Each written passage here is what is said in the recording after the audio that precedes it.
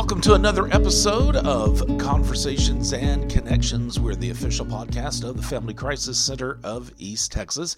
I'm Stuart Burson, the prevention coordinator for the agency. And today we're going to talk about prevention, specifically the role that the TCFV plays. TCFV is the Texas Council on Family Violence. And my guest today on the podcast is William West. He's the prevention manager for that agency. And I actually recorded William's my conversation with William previously. So we're going to listen to that. And again, it's William's role with the TCFV to do prevention work. And so I just kind of wanted to get his take. As an agency, the Family Crisis Center does a lot of work with the TCFV. We see TCFV folks at a lot of conferences. They conduct a lot of conferences that we attend. And so I just kind of wanted to get William on to let's just talk about prevention work and the role that TCFV plays. So here's my conversation with William West. Okay, so with me, William West with TCFV, all the way from Austin. William, how's it going this morning? I'm doing great, Stuart. How are you? I'm doing good.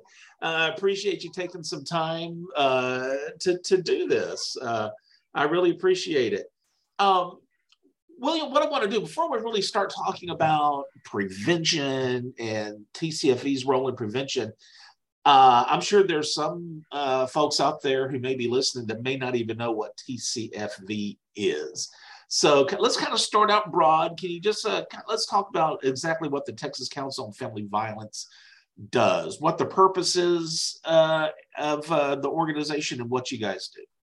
Absolutely. So the Texas Council on Family Violence, or TCFV, is Texas's statewide domestic violence coalition. So every state, every territory in the United States has a coalition, a nonprofit coalition that works to end domestic violence. And in Texas, that is TCFV. So we are a membership organization. So all of the local shelters, local resource centers for domestic violence survivors, or most of them at least, are members of TCFV. So we take that collective membership power and we advocate at the legislature. We do trainings, we do systems advocacy and trainings work.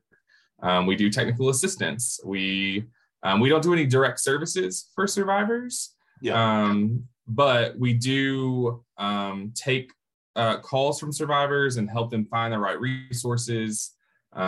We hold a few resources like utility waivers, and we hold a lot of collective knowledge about the resources available to survivors in the state of Texas. Okay. One thing that kind of crossed my mind, how do you receive funding? Are there memberships? Like, do agencies pay memberships to be a part of TCFV? Does TCFV, like a lot of fellow agencies, we receive grant funding? How does that work? So TCFV is funded in a couple different ways. So we are majority grant funded. So we get a lot of state and federal funding. We do have, so to be a member of TCFV, an organizational member, there are dues. So organizations do pay dues to be members. And so that is part of our funding. We also have individual memberships where individual people can be members for, I should probably know this, but I think it's like $35 a year, I think. Okay. Unless you're a survivor, survivors can have individual lifetime membership for free. Okay. But yeah, so most of our funding is state and federal grants. We have a few other like research grants that we have also. Sure. But we do take membership dues from programs as well. Okay. So your title with TCFV is prevention manager. What exactly do those duties entail? So TCFV, another thing about us is we have three big programmatic teams. So we have the policy team, the support to service providers team, and the team that I'm on, which is the prevention team. So our team's focus is working with prevention educators like yourself throughout the state to really establish best practices to help problem solve and brainstorm like the best solutions to some of the barriers that we see to prevention in the state. So in my role, it's developing and facilitating trainings, taking technical assistance, helping people review or critique their curricula, and doing a lot of cross collaborations with our other programmatic teams when it comes to, like, I work at the intersections of like health and domestic violence. And so what are the systemic solutions that we might be able to use our collective membership power at TCFV to affect change on? Okay. So I was wondering, TCFV, I know depending on grant funding, I think the majority of what I do, what probably other prevention folks do, is what's called primary prevention, right? Which, and you can if you want to kind of explain what primary prevention is, you can. But does TCFV strictly take a primary prevention approach when it comes to their prevention work? So my understanding is that, so I've been with TCFV for about 4 years. My understanding is that in the past, it was very focused on primary prevention. For folks who might be listening who don't know, we kind of structure prevention in 3 tiers: primary, secondary, and tertiary. Tertiary is really just a different word for intervention. So you think about your crisis counselors, your case managers that are in shelter, like those folks are doing tertiary prevention, someone who is actively in crisis. Secondary prevention is like someone who's already been exposed to crisis, or to an issue or to violence in this case. And primary prevention is trying to prevent it from before it ever happens, before someone is even exposed to it. So now TCFV doesn't take just a primary prevention approach, really embracing the fact that all of these levels of prevention are important. And we really breaking down some of those artificial barriers between prevention work and intervention work, and saying that even if you're working with a survivor who is actively in shelter, they've already been in an abusive relationship, working with them to give them mental health counseling, to give them housing, to give them the just interpersonal tools and dynamics to not enter into an abusive relationship when they leave shelter again, is prevention work, and it's valuable prevention work. I think that we are really embracing a more expansive and strategic approach to prevention. Yeah, and I think that's kind of, as an agency here at the Family Crisis Center, I think that's kind of what we've been doing also. We've kind of moved away, and of course, not discounting the importance of primary prevention, but also embracing all the other aspects of prevention as well. And I think that's made us a little bit more well-rounded. And like I said, I think you're able to do more, serve more, and maybe probably even be more effective in your prevention work when you can kind of incorporate all of those aspects, right? Absolutely. And that's the thing, is like it lets you be more responsive to the person or the people that are in front of you. Yeah. Because you can't say, oh, well, you've already been in an abusive relationship, so we're not going to do prevention education with you anymore. Like, right. You want to be able to be responsive and work with whatever the population is or whoever the people are in front of you. Because that's the other thing about primary prevention, is a lot of people assume that it's with young children that you have to work with, right? Like, and adults, there are plenty of adults who have never been in an abusive relationship, who have never been exposed to abusive relationships in their like family history. And so you could still do primary prevention with adults, but you also don't want to discount prevention education with college students or adults or elderly people, right? So like you want to be able to work with all of these populations to create a world without abusive relationships. Right. Well, what do you think about, I guess, our society, our culture, or maybe one of Texas as a whole, as far as being aware about relationship violence today, as opposed to, let's say, I don't know, 10, 20 years ago? Do you think it's more on the forefront now on people's minds? And is it in the media more? And are people being made aware of it more than they were years ago? I think so. I think that particularly the media aspect, I think it used to be really difficult to depict abusive relationships. And then in the 90s, I mean, some things before that, but I feel like really in the 90s, it started to tick up where you started to get portrayals in sitcoms or in soap operas, music videos. Right.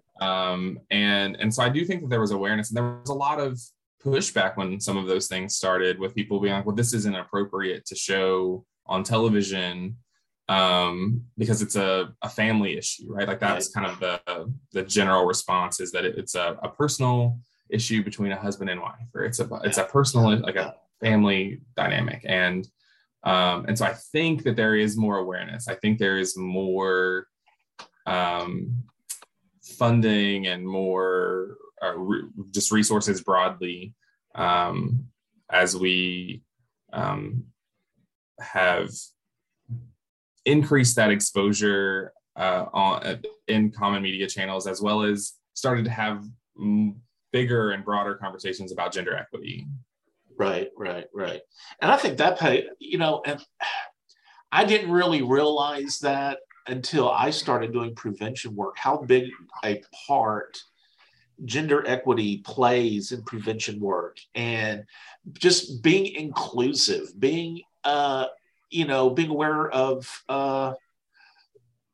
BIPOC rights and awareness, and I think, I think I might ask you something here in a little bit about the woke community. A lot of times I'll talk to my friends about the work that I do, and not all of them, but I will admit some of them kind of like roll their eyes a little bit about some of the things that we do and some of the issues we address. But I think that's so important in this day and age that we do look at all of these issues, look at, address the people who are, transgender, address the people of color, and everyone, and not only address the issues that affect just them also.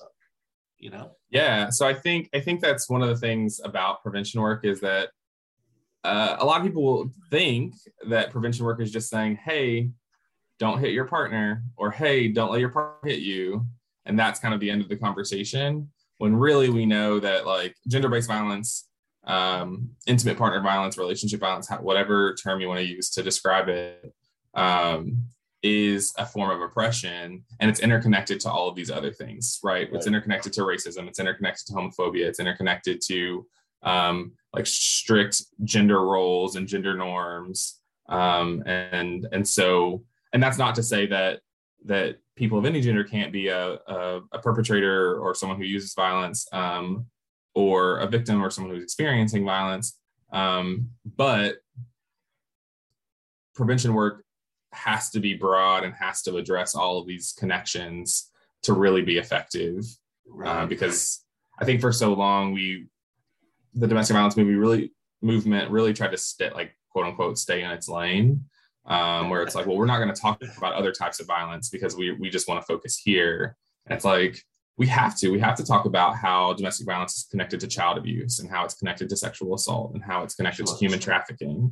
Like, it's connected to all of these other forms of violence, gun violence, right? Like, just community violence broadly, bullying. Like, a lot of prevention workers, they have an anti-bullying presentation in their pocket to be ready to talk about that when they're in a school talking about dating relationships, right? Because those things are connected. Right. And so, yeah.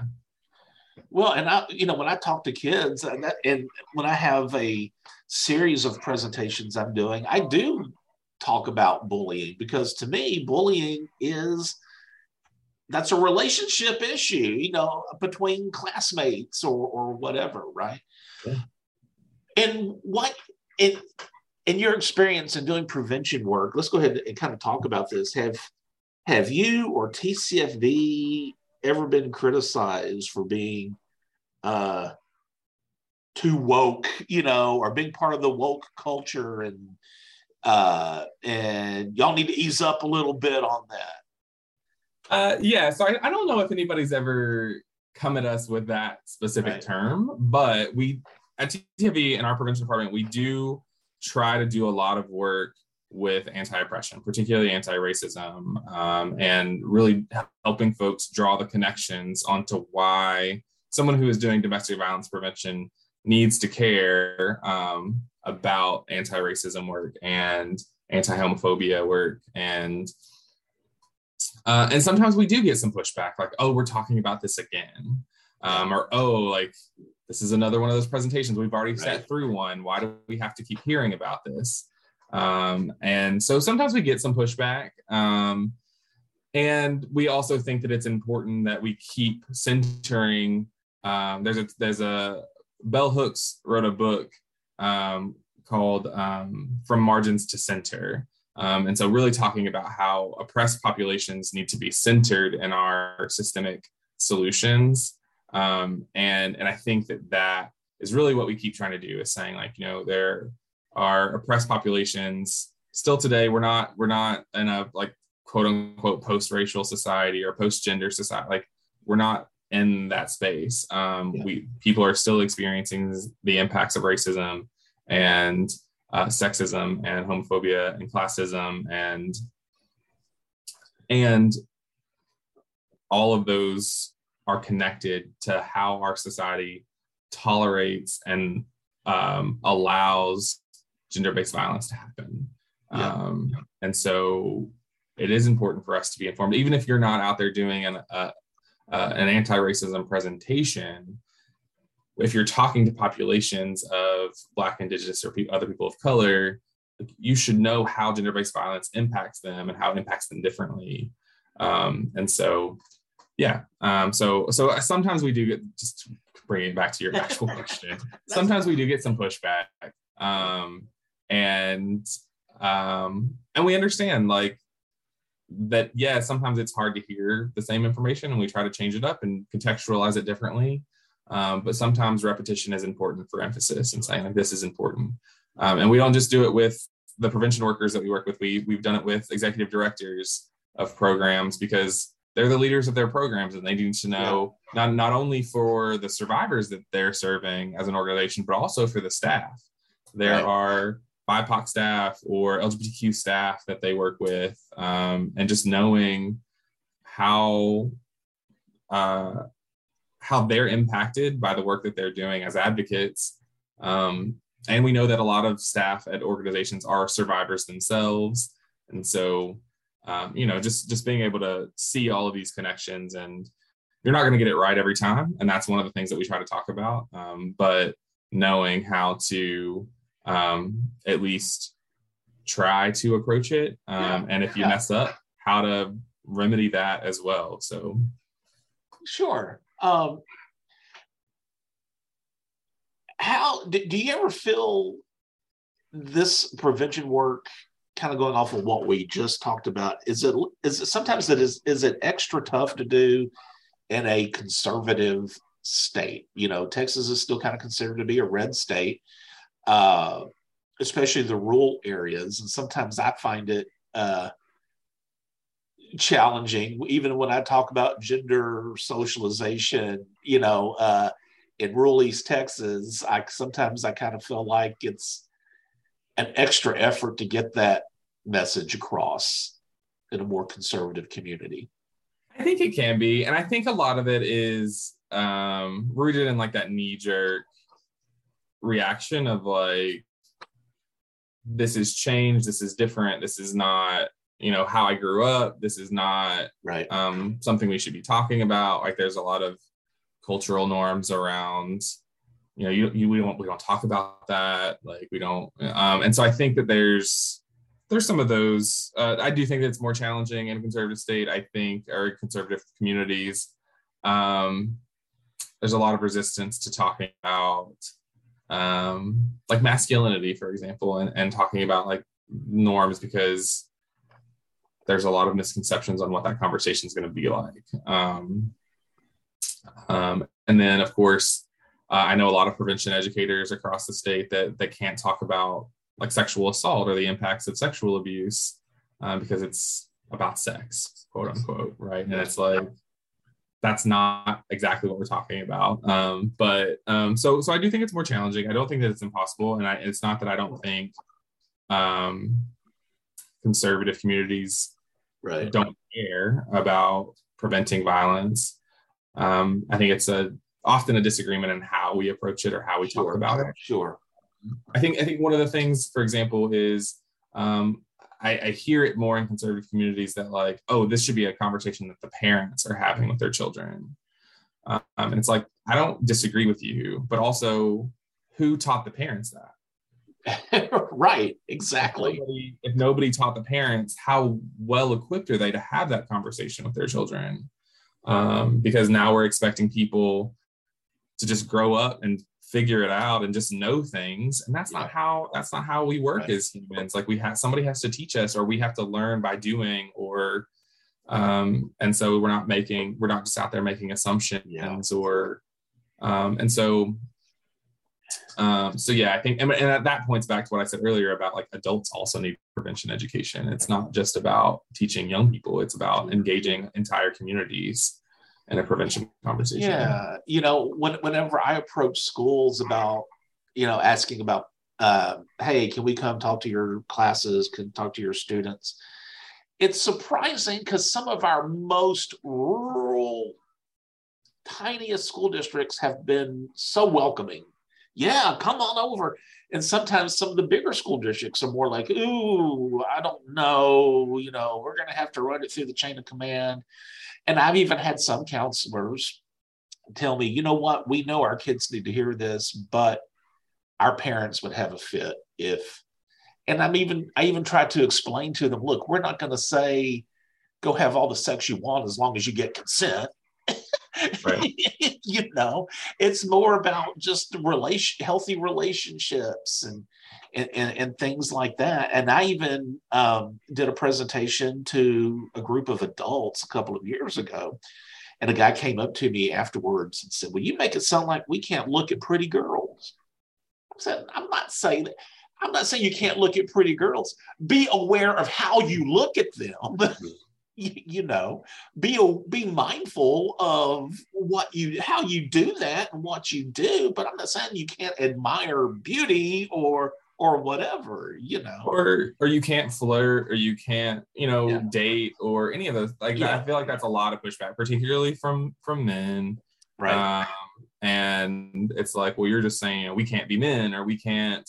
It's like, let's examine like what behaviors you're really mad about not being able to do anymore. Like, are you mad about not being able to like catcall a woman when you see them? Are you mad about not being able to like continually press for a relationship after she's already said no? Are you mad about like not being able to like just grab a girl and pull her on the dance floor or something like that? Right, like those are things that we need to talk about, boundaries and how you can approach that differently. But no one's saying you can't flirt. No one's saying you can't ask a girl out. Yeah. No one's saying you can't tell a girl that she's pretty in the right context. If maybe not if you're at work, you shouldn't be telling the people right, supervising how pretty they are. That doesn't mean you can't give them a compliment. Sure. But we just have to know what these different boundaries are, and I think that goes back to the conversation about, not that we've talked about privilege, but like when you've never experienced that type of unwanted attention, you don't know how it impacts someone else. And so it's really a lot of prevention work, I think, is getting someone to like try to put themselves in someone else's shoes and say like, this behavior that you may not have experienced, maybe you've never been in an abusive relationship, but that doesn't mean abusive relationships don't exist. And don't deserve attention and education about how to prevent them. William, you and I were talking last week about this upcoming podcast, and I think I kind of mentioned that you and I are in kind of a unique position. We're both men that are involved in the prevention movement here in the state. What role do men play, or can men play, in prevention? I told you this, I think it's kind of neat whenever I introduce myself to people as, look, I do, or people ask me, well, what do you do for a living? If I tell them I'm the prevention coordinator for, a women's shelter, they don't know what that means. I usually say, well, I do public education about healthy relationships, to kind of help prevent domestic violence and sexual assaults from happening. And I'm kind of proud to say that as a man, that here's a man that is part of that movement, and what role do men have in this? I know that may be kind of a very broad question, but what role can we play as men in this? I think it's a great question. I do think it's a big question, but I think it's a great question because I think that often domestic violence still, I mean, we talked earlier about how there's more awareness about it, but still, I think a lot of people consider it a women's issue because of it's framing it as who is impacted by the violence. Yeah. But when we look at who is perpetrating most of that violence, it is men.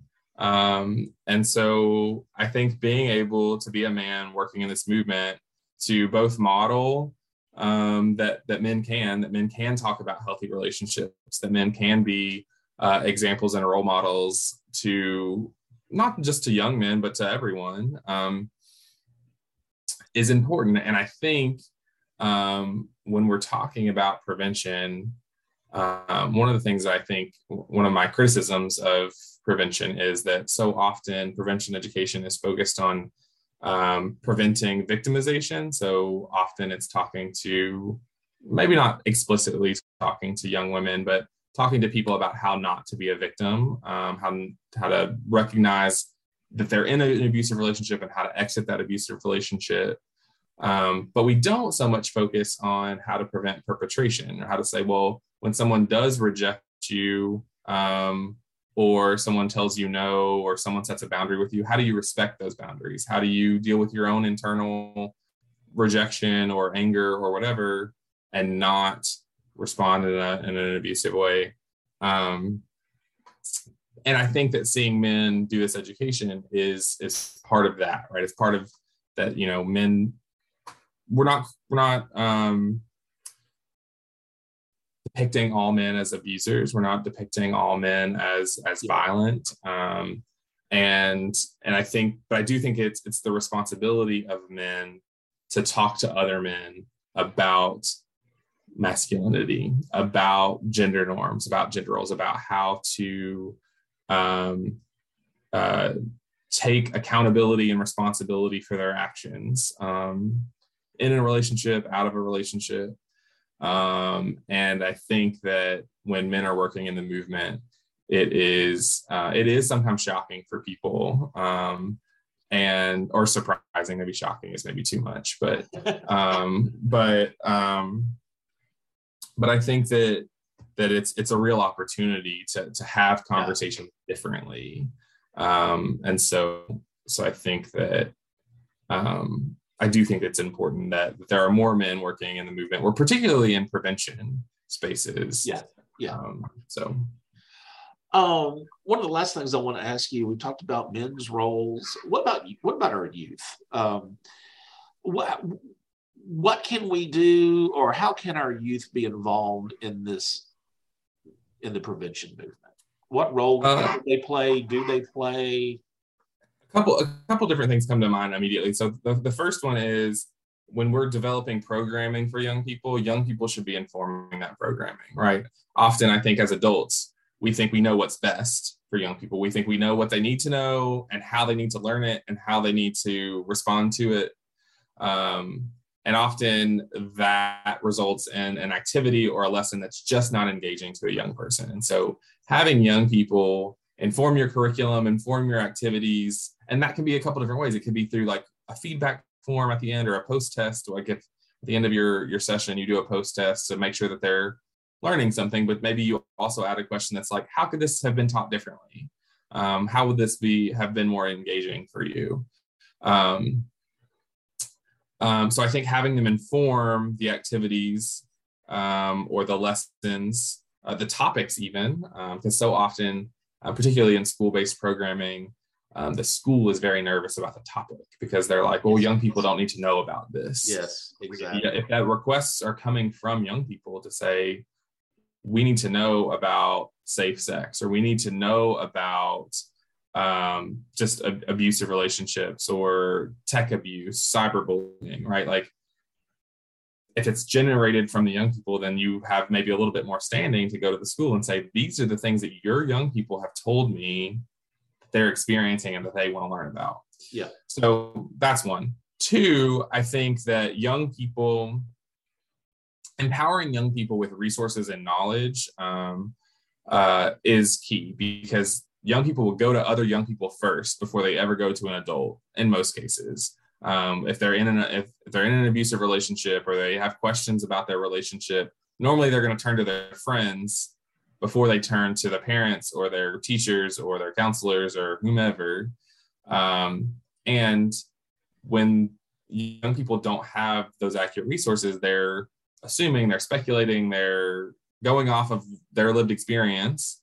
And sometimes that's not the most accurate information because they haven't had prevention education. So the more young people we can empower with accurate information, both about abusive relationships, about the resources available, both for people using violence and for people experiencing violence, then we've created another layer of safety, because now when a young person turns to their friend and say, hey, I think this is happening, that friend now has more knowledge because they've been exposed to a prevention educator or a prevention curriculum.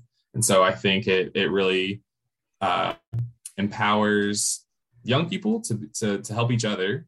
And it kind of makes them part of the solution process. So. Sure. All right. Excellent.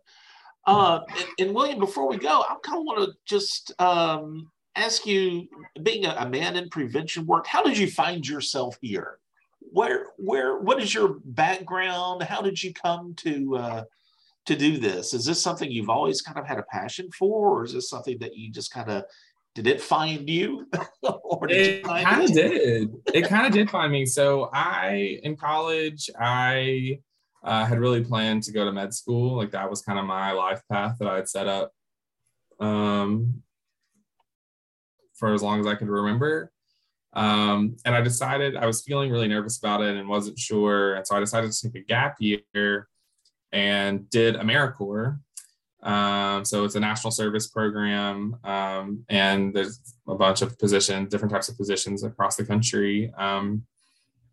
But I matched with a mentor, with a program and a mentor in Florida, and that mentor worked at a domestic violence shelter, and the position was going into schools to do a relationship abuse prevention curriculum.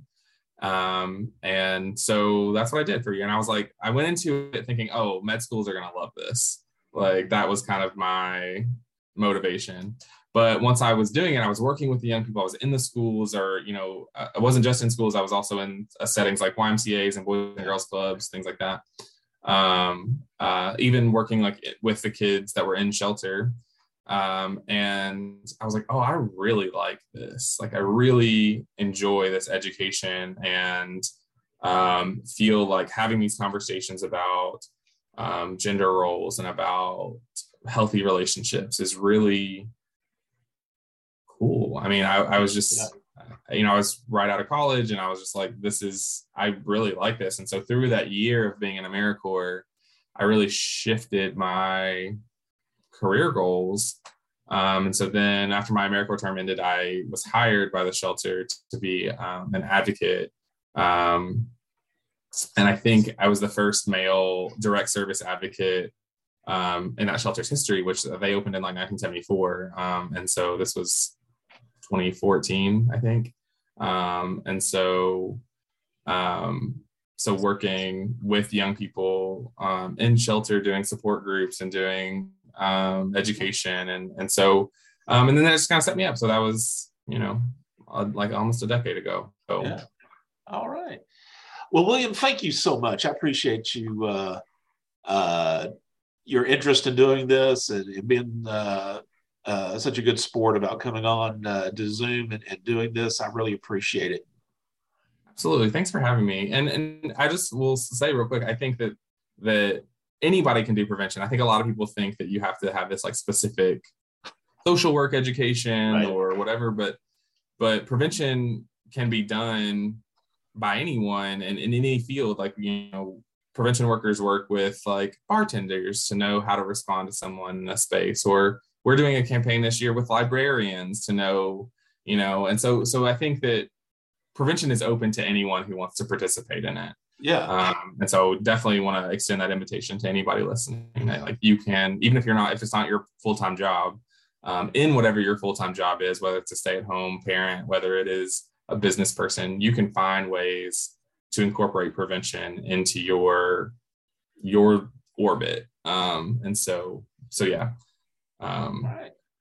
Thanks, Excellent. Stuart. Sorry. I wanted to get that little plug in there You're too. good. So. William West, Prevention Manager with the Texas Council on Family Violence. Thanks a lot, William. Thanks, Stuart. And as always, I always like to close out the podcast. If you feel like you need our services as an agency, the Family Crisis Center does have a toll-free hotline. That number is 1-800-828-7233. Again, that's 1-800-828-7233.